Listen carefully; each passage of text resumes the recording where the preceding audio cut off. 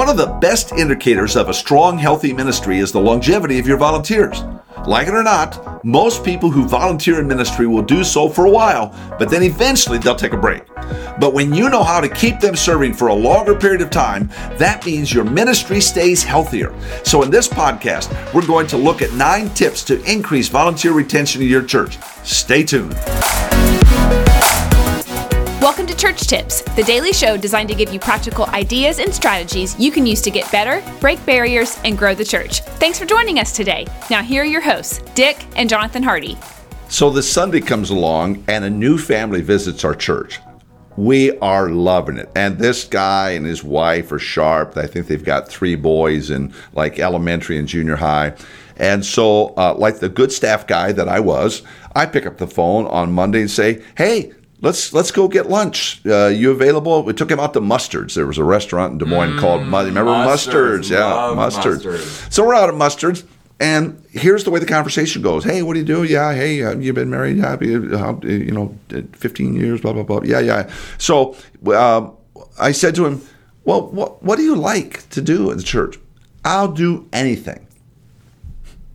Famous last words. When a new person in the church, I'll do anything. In other words, he's trying to communicate to me, hey, whatever you need, I'll try to help you with. Mm-hmm. So, dumb that I am, he said, I'll do anything. So, boom, a week later, I needed a big metal sign. And I'm going to say this thing was probably the length of this wall here, John. And it was huge and probably that wide. And it said, I think, Prayer Chapel or something on it. So I call this guy up. Hey, could you hang this? Hesitancy on the phone. Should have been my first clue. Yep. I remember this guy said, I'll do anything. So long and short is he comes in on Saturday and he hangs this big metal sign on a block wall. And we come in on Sunday morning, and it's almost done right. We had to fix it. It was just not good. And he did not have a good experience. The guy who told me he would do everything, I believed him. I had him do something I needed done, but I asked him to do something outside of his gifting. I didn't take the time to determine really what he was good at. And so because of that, the guy ultimately left the church. I shouldn't say that just because of that, but the first experience I helped him have was a negative experience. Whoops. It was bonehead move. Yeah. Don't do that. Yeah, you messed that one up a little bit. Yeah, thank you very much. Yeah. Great reinforcement. So...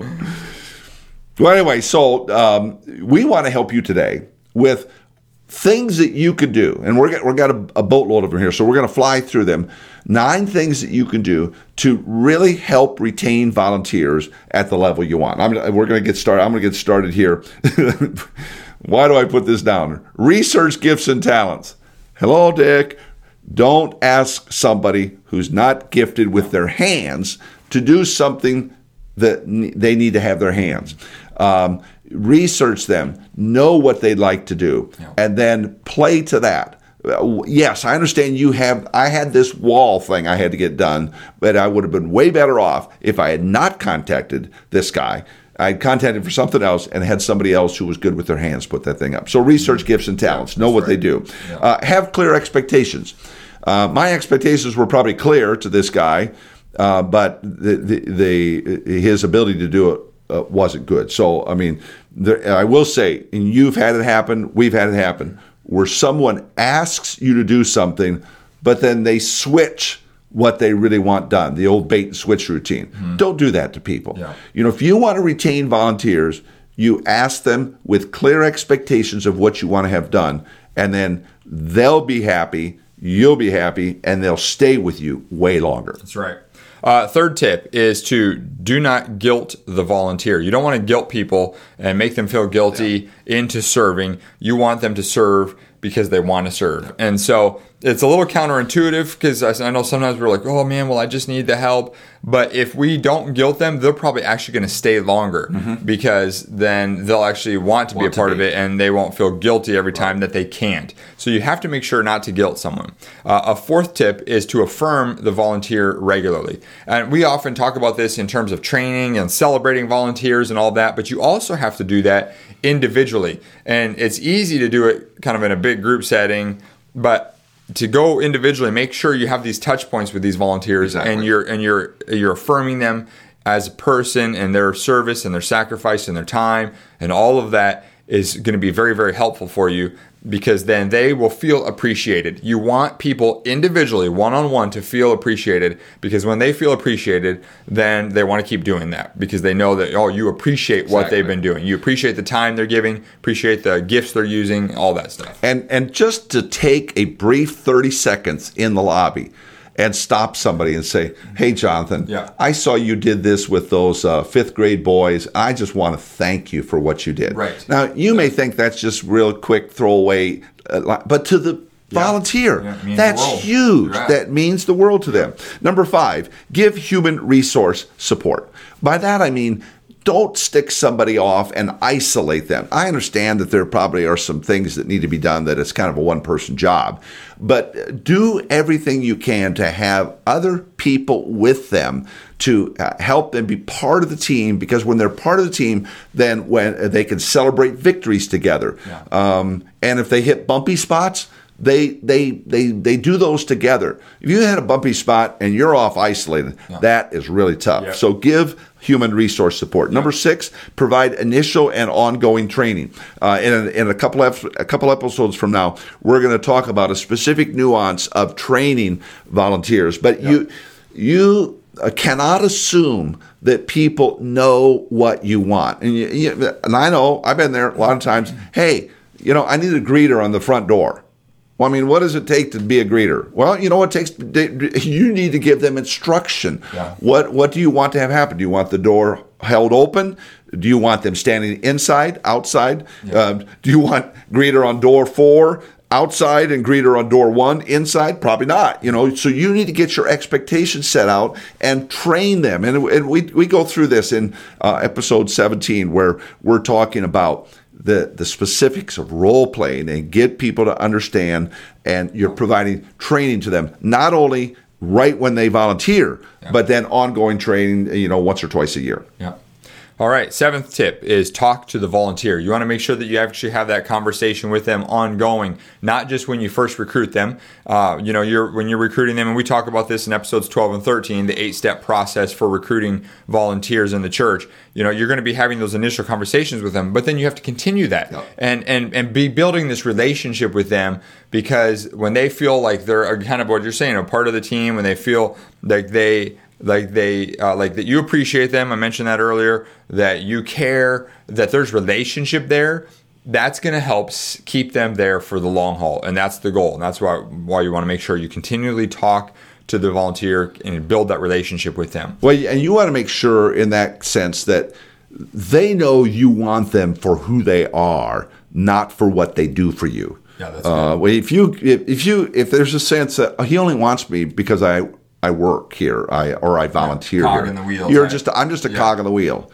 But you care for them as a person. Anyway, that's good. The 8th thing is to share stories. This is one of those things that's just so helpful for people, is to hear stories, how the volunteers matter and the impact that they're having. And if you can share stories in the group settings of, so and so did this, and this is the feedback we got. Anytime you actually have someone write in, maybe if they email in, or if they tell you, hey, this person over here just gave such a great experience for me as a visitor of the church. You want to shout that from the rooftops. You want to share that story, help people to see what is happening and how that is directly impacting people that are visiting the church. Just using that as an example. But the point is, you have to share stories. You want people to feel like they are connected to the whole. And so even if the story is about somebody else, you want to still get everyone included in. And so that way they're seeing, hey, what we are doing collectively together is making an impact. Absolutely. The ninth and final point we want to make here is that you want to connect their service to the mission of the church.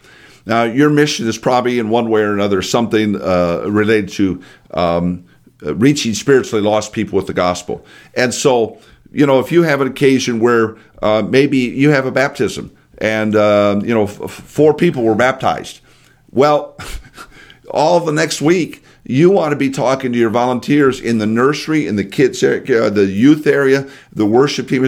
Did you see that? Did you see those 4 people get baptized? You were a part of that happening. You were a part of the life change happening that we referenced to, and it ties to our overall mission. People want to be part of something bigger than themselves.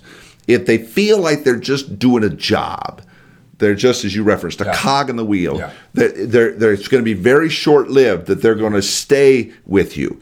See, this whole discussion is about how do we get people to stay with us longer, and you'll do that if you'll do this 9th point. So, Jonathan, give us a snapshot of these 9. So these are the 9 tips to increase volunteer retention. Just real quick: research gifts and talents, have clear expectations, don't guilt the volunteer, affirm the volunteer regularly, give human resource support, provide initial and ongoing training, talk to the volunteer, share stories, and then finally connect their service to the mission of the church. If you do these things, these different tips are going to help you increase volunteer retention. Exactly. And just what I'd encourage you to do is pick one. Start with one. Be intentional about one. Maybe it's about talking to the volunteer. So you're going to make a point. You're going to go person by person over the next few weeks and make sure you have these touch points with them. Maybe you're picking up the phone for a call. Whatever it might be, you need to pick one of these and have these touch points. These things are going to help you keep people serving for the long haul. There's nothing worse than to recruit a volunteer and then to lose a volunteer. Exactly. And we want to help you recruit new volunteers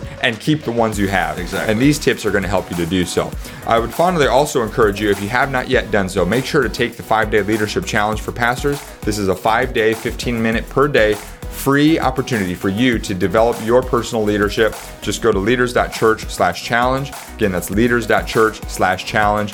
And then also be sure to subscribe. Whether you're watching on YouTube, whether you're listening on one of the podcast platforms, hit that subscribe button. We want to make sure to keep you posted on future Church Tips episodes. And anything else? Nope, I think we're good to go. All right. Retain more volunteers. Okay, talk soon. Hey, Jonathan here. Real quick before you go. Did you know 71% of pastors report being extremely stressed or highly stressed? 90% of pastors feel worn out working between 55 to 75 hours per week. And then get this, 70% of pastors say they have a lower self-esteem now than when they started ministry. Can you relate to any of that? In reality, everything in your ministry rises and falls on your leadership. So investing in your leadership is essential to staying healthy and growing the ministry. And that's why I want to invite you to join us inside the Leaders.Church membership. It's your opportunity to invest in your leadership. This online streaming service for pastors gives you access to more than 300 videos plus training material to level up your leadership and improve your ministry skills. If you're ready to give your leadership growth a boost, simply go to leaders.church/boost. Again, that's leaders.church/boost. Well, thanks again for joining us today on the Church Tips Podcast. We'll look forward to seeing you next time.